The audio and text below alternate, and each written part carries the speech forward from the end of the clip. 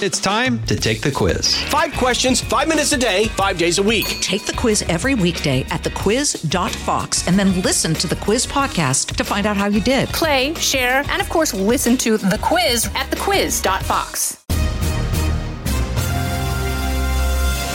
Saturday, December 16th, 2023. I'm Jessica Rosenthal. How much does a governor's endorsement of a presidential candidate matter, especially when it appears to be an endorsement of someone going for second place? You know, if you endorse someone and write an op-ed and walk away, no one's really going to pay attention to that. But, you know, I believe in the endorsement. I believe very strongly in Nikki Haley. I know she can win in New Hampshire. I'm Chad Pergram. A big week in Congress as the House moves forward with an impeachment inquiry for President Biden. The president's son defies a House subpoena, and a deal on the border crisis looms large. And it's hard to strike a deal when the two sides, or at least the White House, is unwilling to put something on paper. This is the Fox News Rundown from Washington.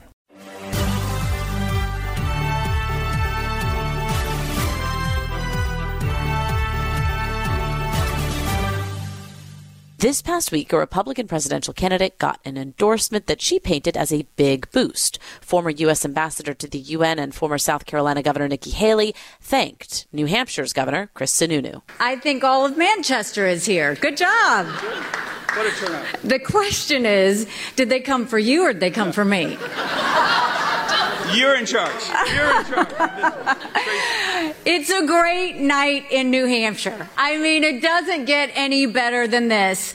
To go and get endorsed by the live free or die governor is about as rock solid of an endorsement as we could hope for. Former President Trump, who's dominating in Republican primary polling, including in the first-to-vote states of Iowa and New Hampshire, said in a social media post, Sununu could have run for Senate and won, but he wanted to run for president and without announcing, did. Sadly, he got no traction, went back to being governor. Now he is unelectable in his own state and can back Haley, who has a non-chance of winning.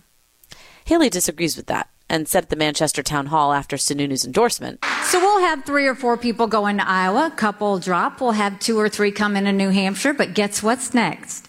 Then you'll see me and Trump go head-to-head in my home state of South Carolina, and we'll take it.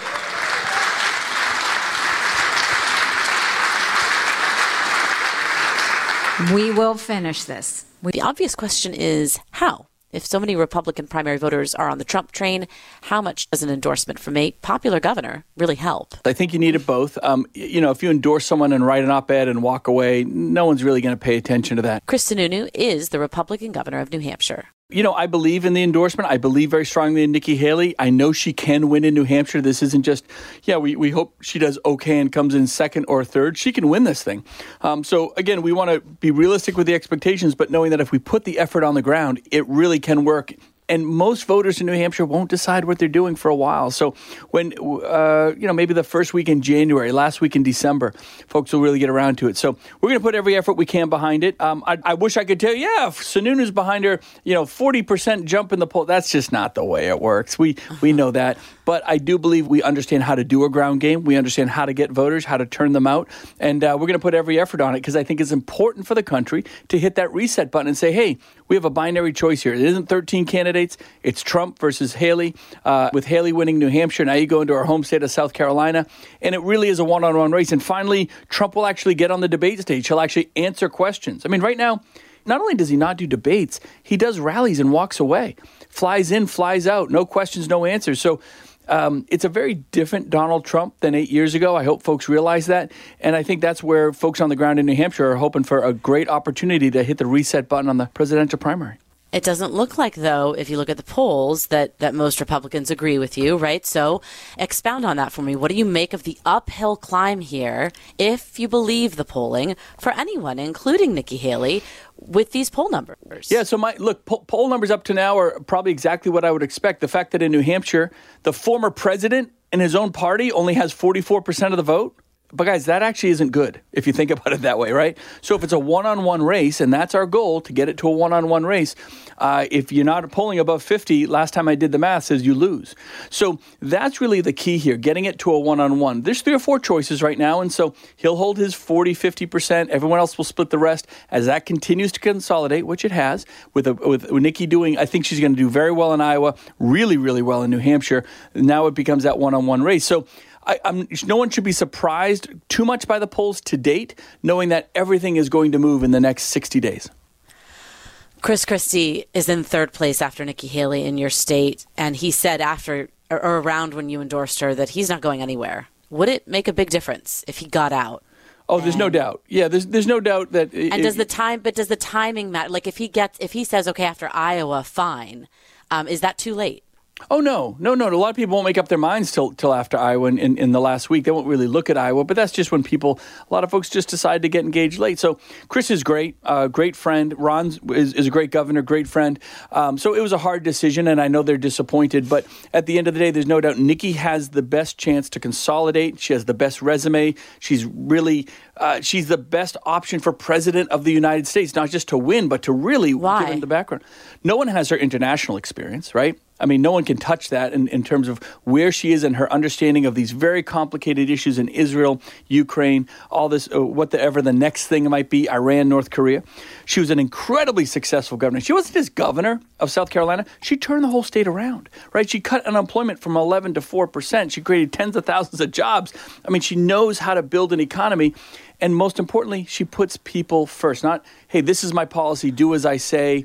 She understands that if you let individuals, communities, states have more control and more say over their own position and where they want to be, that's how the Founding Fathers designed it, and that's where you get the best results. And that's what everybody wants. Nobody feels like they're being heard now. But to have a president in the White House that has kind of that almost like a customer service type approach to things, that's exciting to folks. And that's why even before I got involved, her numbers are skyrocketing. Let's talk about your state in particular while I have you. You know, this year we saw New Hampshire put up one heck of a fight to remain the country's first in the nation primary. And we won. And that held.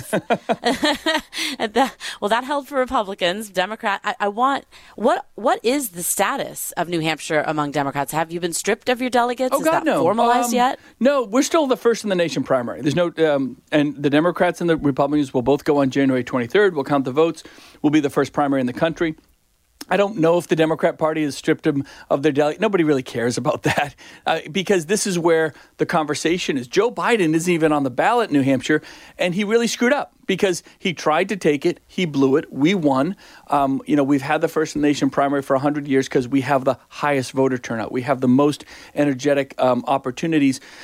You have such a diverse selection of folks coming out to vote, not just having a couple select party leaders pick the winners for you. That's not the way you do it in New Hampshire. And so, yes, we're holding on to it.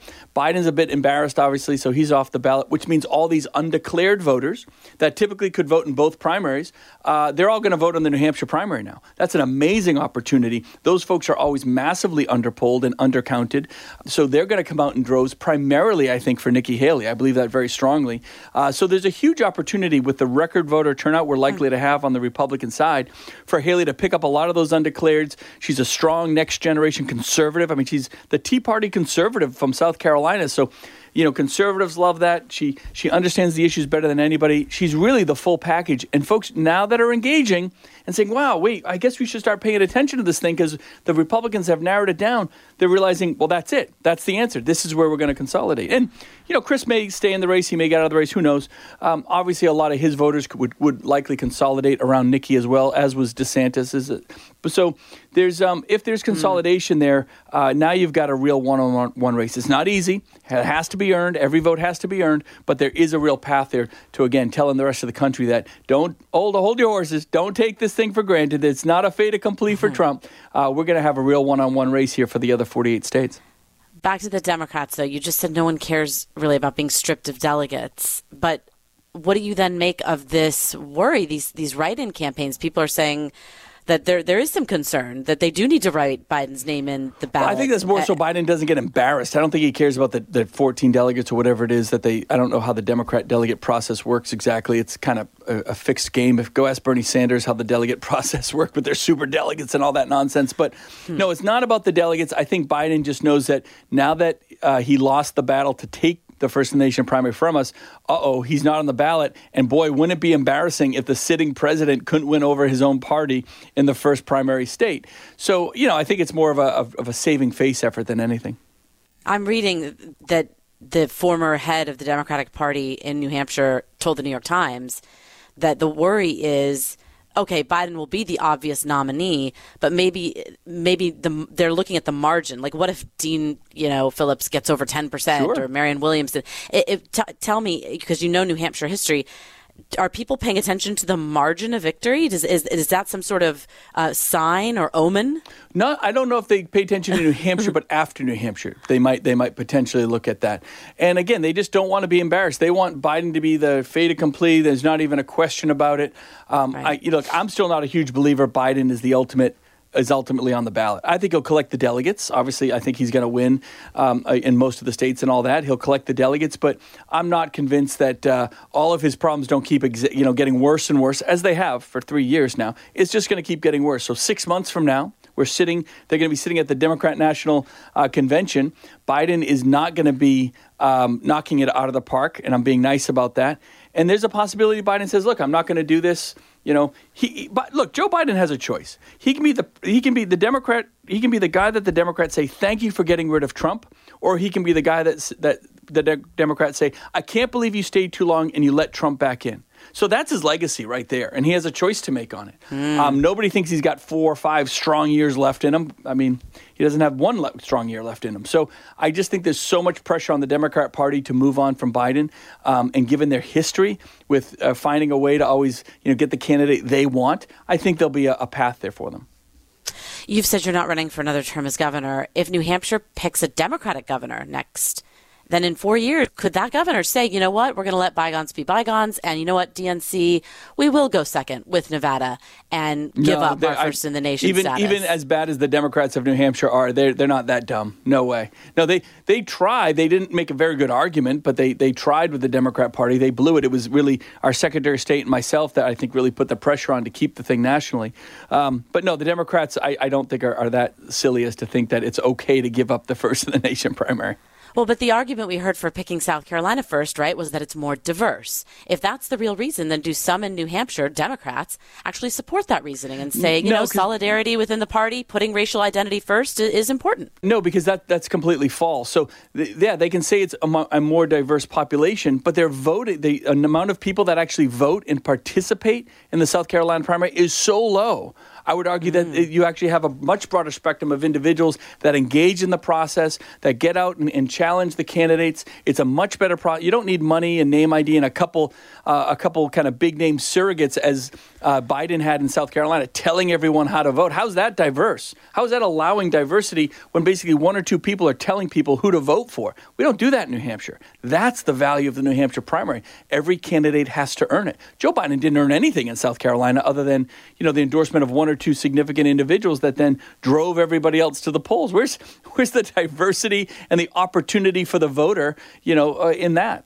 Governor, what's on voters' minds in your state? We know parts of your state were hard hit by the opioid crisis, but is it the economy right now as it is for everybody, or is there another issue that's unique to the Northeast that you're picking up on right now? I wouldn't say it's unique to the Northeast. I think the issue on everyone's mind is they are tired. They're exhausted of drama. They're exhausted of Washington, D.C. that doesn't do a thing. Complete lack of trust with everybody in Washington. So the opportunity to not go backwards with someone like Trump or settle for someone like Biden, nobody wants that ticket. There's the opportunity to say, look, we're going to go for the next generation of conservative leadership that listens to us, that, we might not agree with every policy, with Nikki Haley or Chris Sununu, that's fine. But I do very well in New Hampshire. I'm pretty popular in New Hampshire, not because everyone agrees with me, because I take the time to listen. We take the time to earn trust. When I make a decision, I can explain exactly where it's coming from.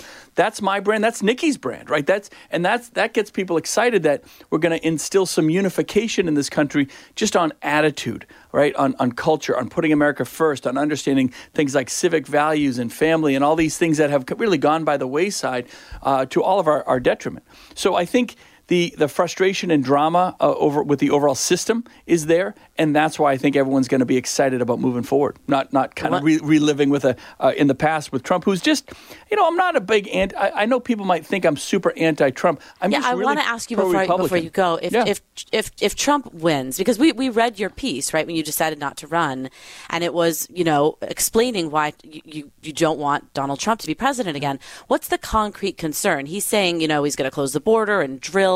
Is it the personality and not necessarily policy? No. Okay, but what's your concern moving forward? With Trump? Because he talks through the game. We agree with his policies. I agree with him 1620. Did he drain the swamp of bureaucracy? No. Did he balance the budget? No. Did he add more fiscal irresponsibility, adding $7 trillion to the debt? Yes, and I'm a fiscal hawk. That drives me crazy. Did he secure the border? No.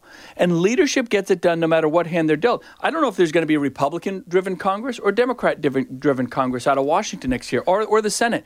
But you better have a leader that knows how to get something done no matter what hand they're dealt. That's Nikki Haley. It's not Donald Trump has proven he can't do it. Donald Trump has proven he almost acts like he wasn't president before. He almost acts like he's the new guy on the block. No. You had 4 years. You blew it, right? I mean, so there's a lot of policy there that we can agree with, but implementation, results, accountability, none of that was really there with the last administration. Huge opportunity to go forward and get America unified. New Hampshire Governor Sununu, thank you so much for joining us. Thank you. Listen to the all-new Bret Baier podcast featuring Common Ground, in-depth talks with lawmakers from opposite sides of the aisle, along with all your Bret Baier favorites like his all-star panel and much more. Available now at foxnewspodcasts.com or wherever you get your podcasts.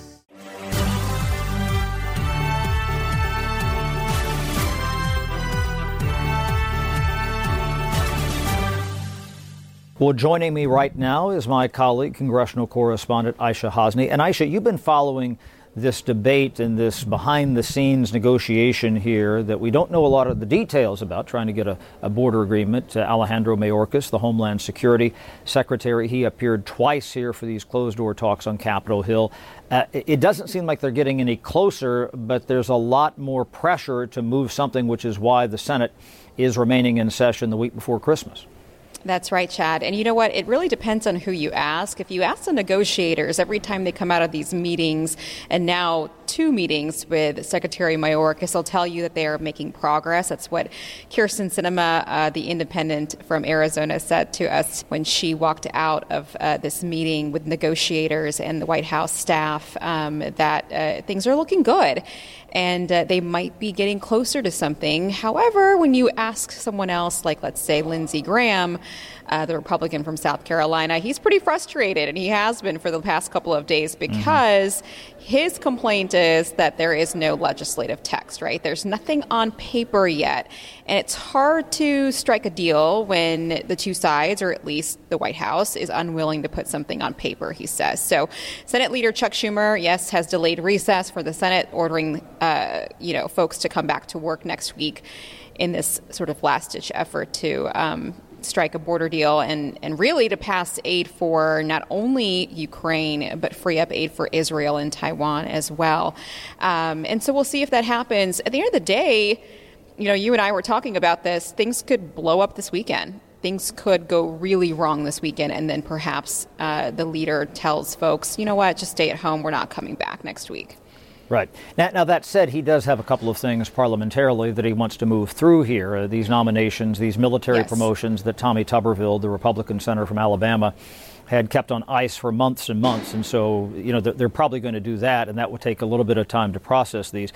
But, it struck me, and I asked Dick Durbin, the Democratic whip, about this, was the purpose, once they started to break the ice a little bit in these talks here, was it really just so they didn't lose momentum? And he said yes. And I think that, once you kind of start to get the ball rolling, and the fact that we've seen the appearance of the Homeland Security Secretary here twice was pretty significant. And I think you talked to Tom Tillis, the Republican senator from North Carolina, and I have to say I loved his quote where he said that this was like a Star Trek episode, where nothing is figured out and Captain Kirk and Scotty are running around, and in the last 5 minutes they save the galaxy.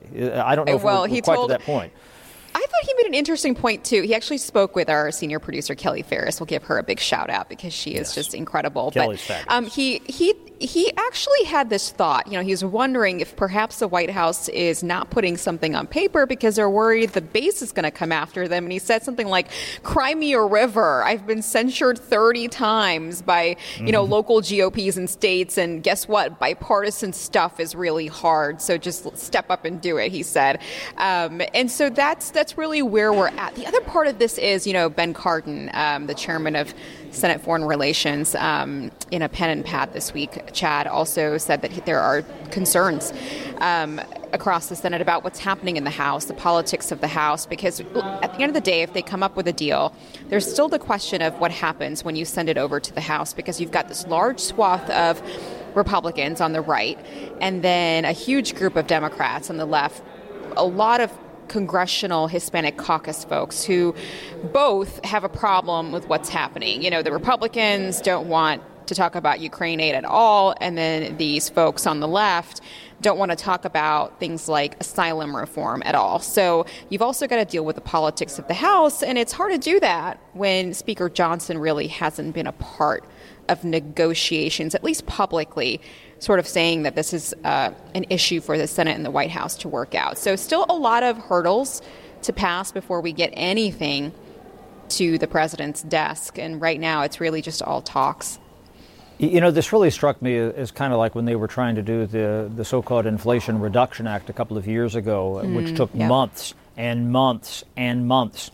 And just because they're talking at Christmas time, December, doesn't mean that it's going to get done. But if it's going to get done, it's probably going to be a January, February, March project. You talk about Speaker Johnson. He might not be too hep to this. In fact, there might be a scenario where, the House goes over his head, because you could see the scenario with Israel aid, with Ukraine aid, something we call in the House of Representatives a discharge petition, because you could have a coalition of Democrats and Republicans, more than half the House, that could go over the Speaker if he doesn't really want to touch this hot potato here, because some on the right, some of the conservative groups, they don't want to touch anything with any form of immigration reform or anything on that front. That's why, they might just go around him, and we don't know if the government's even going to be funded in January and February. Well, that's what I was going to say. He already has an issue that's going to hit him as soon as they come back. He's got a deadline, two deadlines that are coming, and it sounds like they're going to have to pass another clean CR, which isn't going to go over well with a lot of folks like Chip Roy, who are just about done with, this House, this Republican majority that hasn't, in his eyes, really gotten a whole lot done. They really need to pass a budget, and it just doesn't seem like they can get there. So exactly. More to come when it comes to Speaker Johnson. So far, though, I talked to Matt Gaetz as he left Thursday. He was leaving the House steps as they, recessed. And I asked him, are you disappointed in Speaker Johnson? Is this Speaker Johnson's problem? Is it his fault that you guys haven't been able to pass a budget? And he defended him. And so did Byron Donalds and others, Tim Burchett, really coming to the Speaker's defense. So it doesn't seem like he has enemies yet. But we'll see. There's a whole year ahead. It's interesting to see the barnacles, though, that he's starting to collect on the side of his ship there, because, it might not be enough to push him over the edge. Now, the main thing that he has going for him, and we were reminded of this week, the main thing that Mike Johnson has going for him is that, A, he's not Kevin McCarthy. Mm-hmm. 2, he's not Kevin McCarthy. 3, he's not Kevin McCarthy.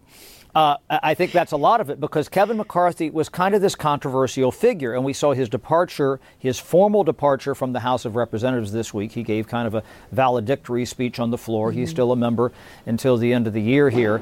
But, he was part of leadership. And because Kevin McCarthy had been so closely associated with leadership for so long, even though he had raised ATM's worth of money for, Republican congressional candidates around the country, he had, I spoke of barnacles, a lot of them. That's why, he didn't become Speaker in 2015 after John Boehner departed. He took 15 rounds, the longest Speaker election in 164 years back in January here, and then was done in 9 months. So I think that's probably the best thing that Mike Johnson has going for him. He's probably more conservative than Kevin McCarthy, and they just like him better, because Kevin McCarthy always kind of had his eyes on the prize to get to that to get to the speakership. He did, but not for a very long time. But so I think that might be why they're willing to give Mike Johnson a little more leeway, even if they're unable to produce some of those results. Right. And one of the results we got to watch here, Aisha, is whether or not they're going to impeach the president. Gosh, the biggest story of the week. Yeah, exactly. It really was. I asked and Mike Johnson that this week. Yeah, go ahead. Yeah, and you were covering that, and I thought, such a historic moment there when Hunter Biden at the very last second shows up on the Senate side, not the House side, as you will explain to our listeners here why that was important, and basically says, "Look, I'm here, Chairman Comer," but did not show up for his deposition and instead made some remarks and defended his father and then drove away. Talk to me about that day and just how just a little bit nutty it was. It was pretty zany. I had not seen that one on Capitol Hill before. That one had not been in my TV guide before, not in syndication, anything. So here's the backstory here. Hunter Biden had been subpoenaed by James Comer, the chairman of the Oversight Committee, for a closed-door deposition at 9:30 this past Wednesday. And the idea was that you show up and testify. James Comer had indicated that he was willing to have an open hearing later. Well, in late November, Abby Lowell, who was the attorney for Hunter Biden, said, "We want an open hearing now." James Comer said, no. If you look at the subpoena, it's for a deposition, 9:30 Wednesday, and said, "We'll have an open hearing later." That's how things happened. That's how things unfolded in 2019 with the impeachment investigation of former President Trump. They had closed-door depositions, then they had open hearings. So he shows up at 9:30. Everybody is over at the House, the Rayburn House office building. And here comes Hunter Biden about an eighth of a mile away at a location called the Senate Swamp, which there's nothing swampy about it, but it's named after Roger Mudd, the legendary CBS correspondent, used to do his stand-ups there during the Civil Rights Act filibuster of 1964. The Capitol Police moved him over there, and one day it rained, and so people started to call that the Senate Swamp. And so that's where a lot of press conferences happen. So Hunter Biden did not want to show up on the House side because there is jurisdiction in the House with the Speaker and the House Sergeant at Arms saying you are out of compliance with a subpoena. Why aren't you in the room here? That could be an issue. So he showed up at 9:30, didn't set foot on anything related to the House, no terra firma in the House, was in the Senate Swamp, where actually the terra firma might be a little bit firmer legally for Hunter Biden, despite the name, spoke to the press for a couple minutes, got in the van and drove away. And so this is where the House of Representatives now might be compelled to say, how about a contempt of Congress resolution here for Hunter Biden? You're not in compliance with the subpoena. They could adopt that, send that to the Biden Justice Department, and then Republicans could turn this around on the Democrats by saying, you prosecuted contempt of Congress for Peter Navarro, the former Trump administration official, Steve Bannon. Why aren't you doing this? Oh, and by the way, this is your son. So that could be a problem here too, if he doesn't comply. But I'll tell you, Aisha, that is going to be the big narrative about impeachment as we get through the primaries and deeper into the year. And if they ever actually have a vote to impeach. The one thing I'm looking at here, the reason that they had the votes to initiate the impeachment inquiry, which actually puts them on more firm legal ground right now to try to enforce a subpoena for Hunter Biden. Note that vote didn't come until later in the day, the same day that Hunter Biden showed up. Had they done it kind of the other way around, they might have had more compliance from Hunter Biden. But, whether or not they ever have the votes to actually impeach the president, right, let alone the evidence, is going to be a big question, because look at some of these vulnerable Republicans from swing districts. I mean, I talked right, a couple of days ago with David Valadao, a Republican from California who lost a couple of years ago, came back. That's a district that Joe Biden won big time. And a vote to impeach, even if they found the goods, that would be a tough vote to take. And again, you have this shriveling GOP majority. They're down to 3 votes. If you look back in smaller. You look back in history, it didn't really impact President Clinton, obviously didn't impact President Trump to impeachment. Right. So it is, it's a fair question to ask, is if it's really worth it. Walk me through the contempt process and walk our listeners through it, because it's just interesting how, Democrats are already saying they're going to oppose it. Leader Jeffries this week said that he would obviously vote no if it ever came to the House floor, even though, as you know, Democrats used it. Right. when they held in contempt former Trump advisors, Dan Scavino and Peter Navarro, and said that to the DOJ, even though the DOJ didn't prosecute. So they would create that resolution. Yeah, they would write that resolution, have a floor vote, again, send it to DOJ, but then it's up to DOJ whether or not to act on it. Now, there's something that's called inherent contempt, which back in the late 17th century, early 18th century, or 1700s and then the early 1800s, I should say, that's when Congress sometimes they would execute this on their own, and they might hold you in contempt and physically hold you here at the Capitol or something. And the Congress really hasn't done that since the 1930s. They held a Commerce Department official who wasn't being compliant with documents in an airmail scandal, and they held him down at the Willard Hotel, which is a rather posh hotel. So he was up at the Willard Hotel for about 10 or 11 days. They don't do that very much anymore. But again, it's the politics. Oh, you're not going to prosecute him? I mean, the Departments of Justice, they do make these decisions based on some internal politics, let's face it.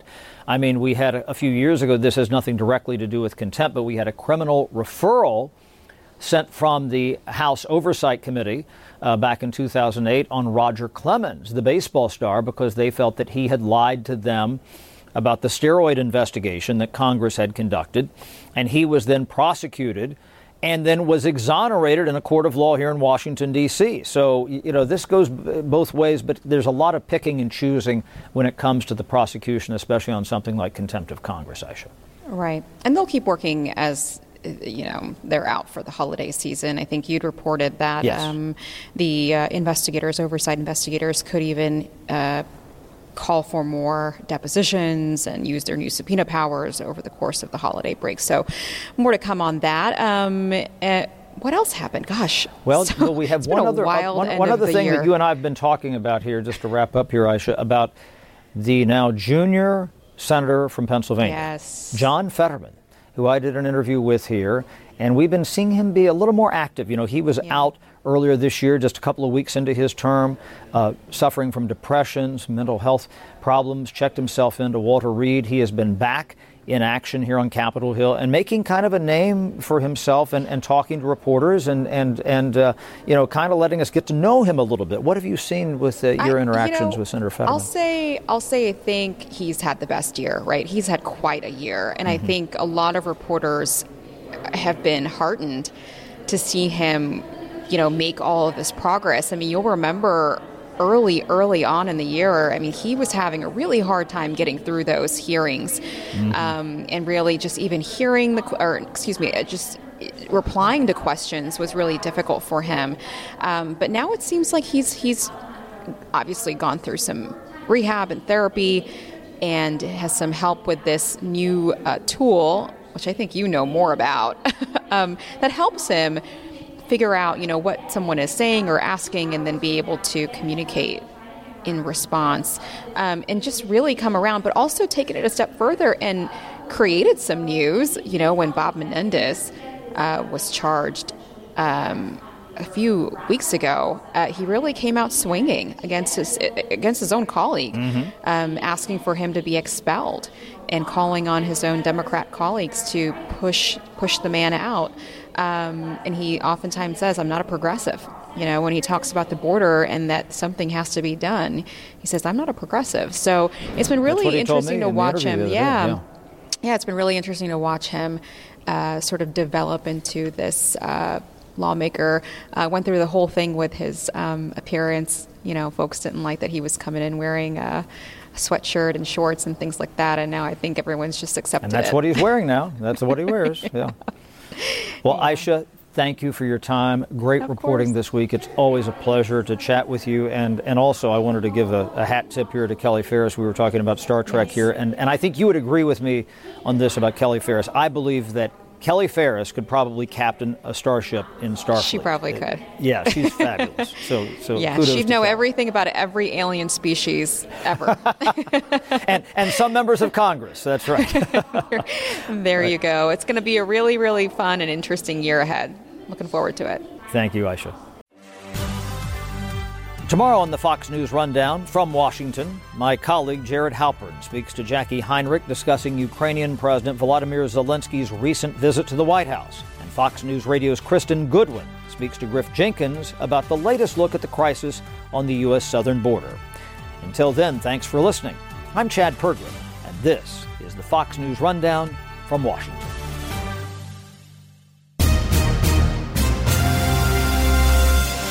Stay up to date by subscribing to this podcast at foxnewspodcasts.com. Listen ad-free on Fox News Podcasts Plus on Apple Podcasts. And Prime members can listen to the show ad-free on Amazon Music. And for up-to-the-minute news, go to foxnews.com. From the Fox News Podcasts Network.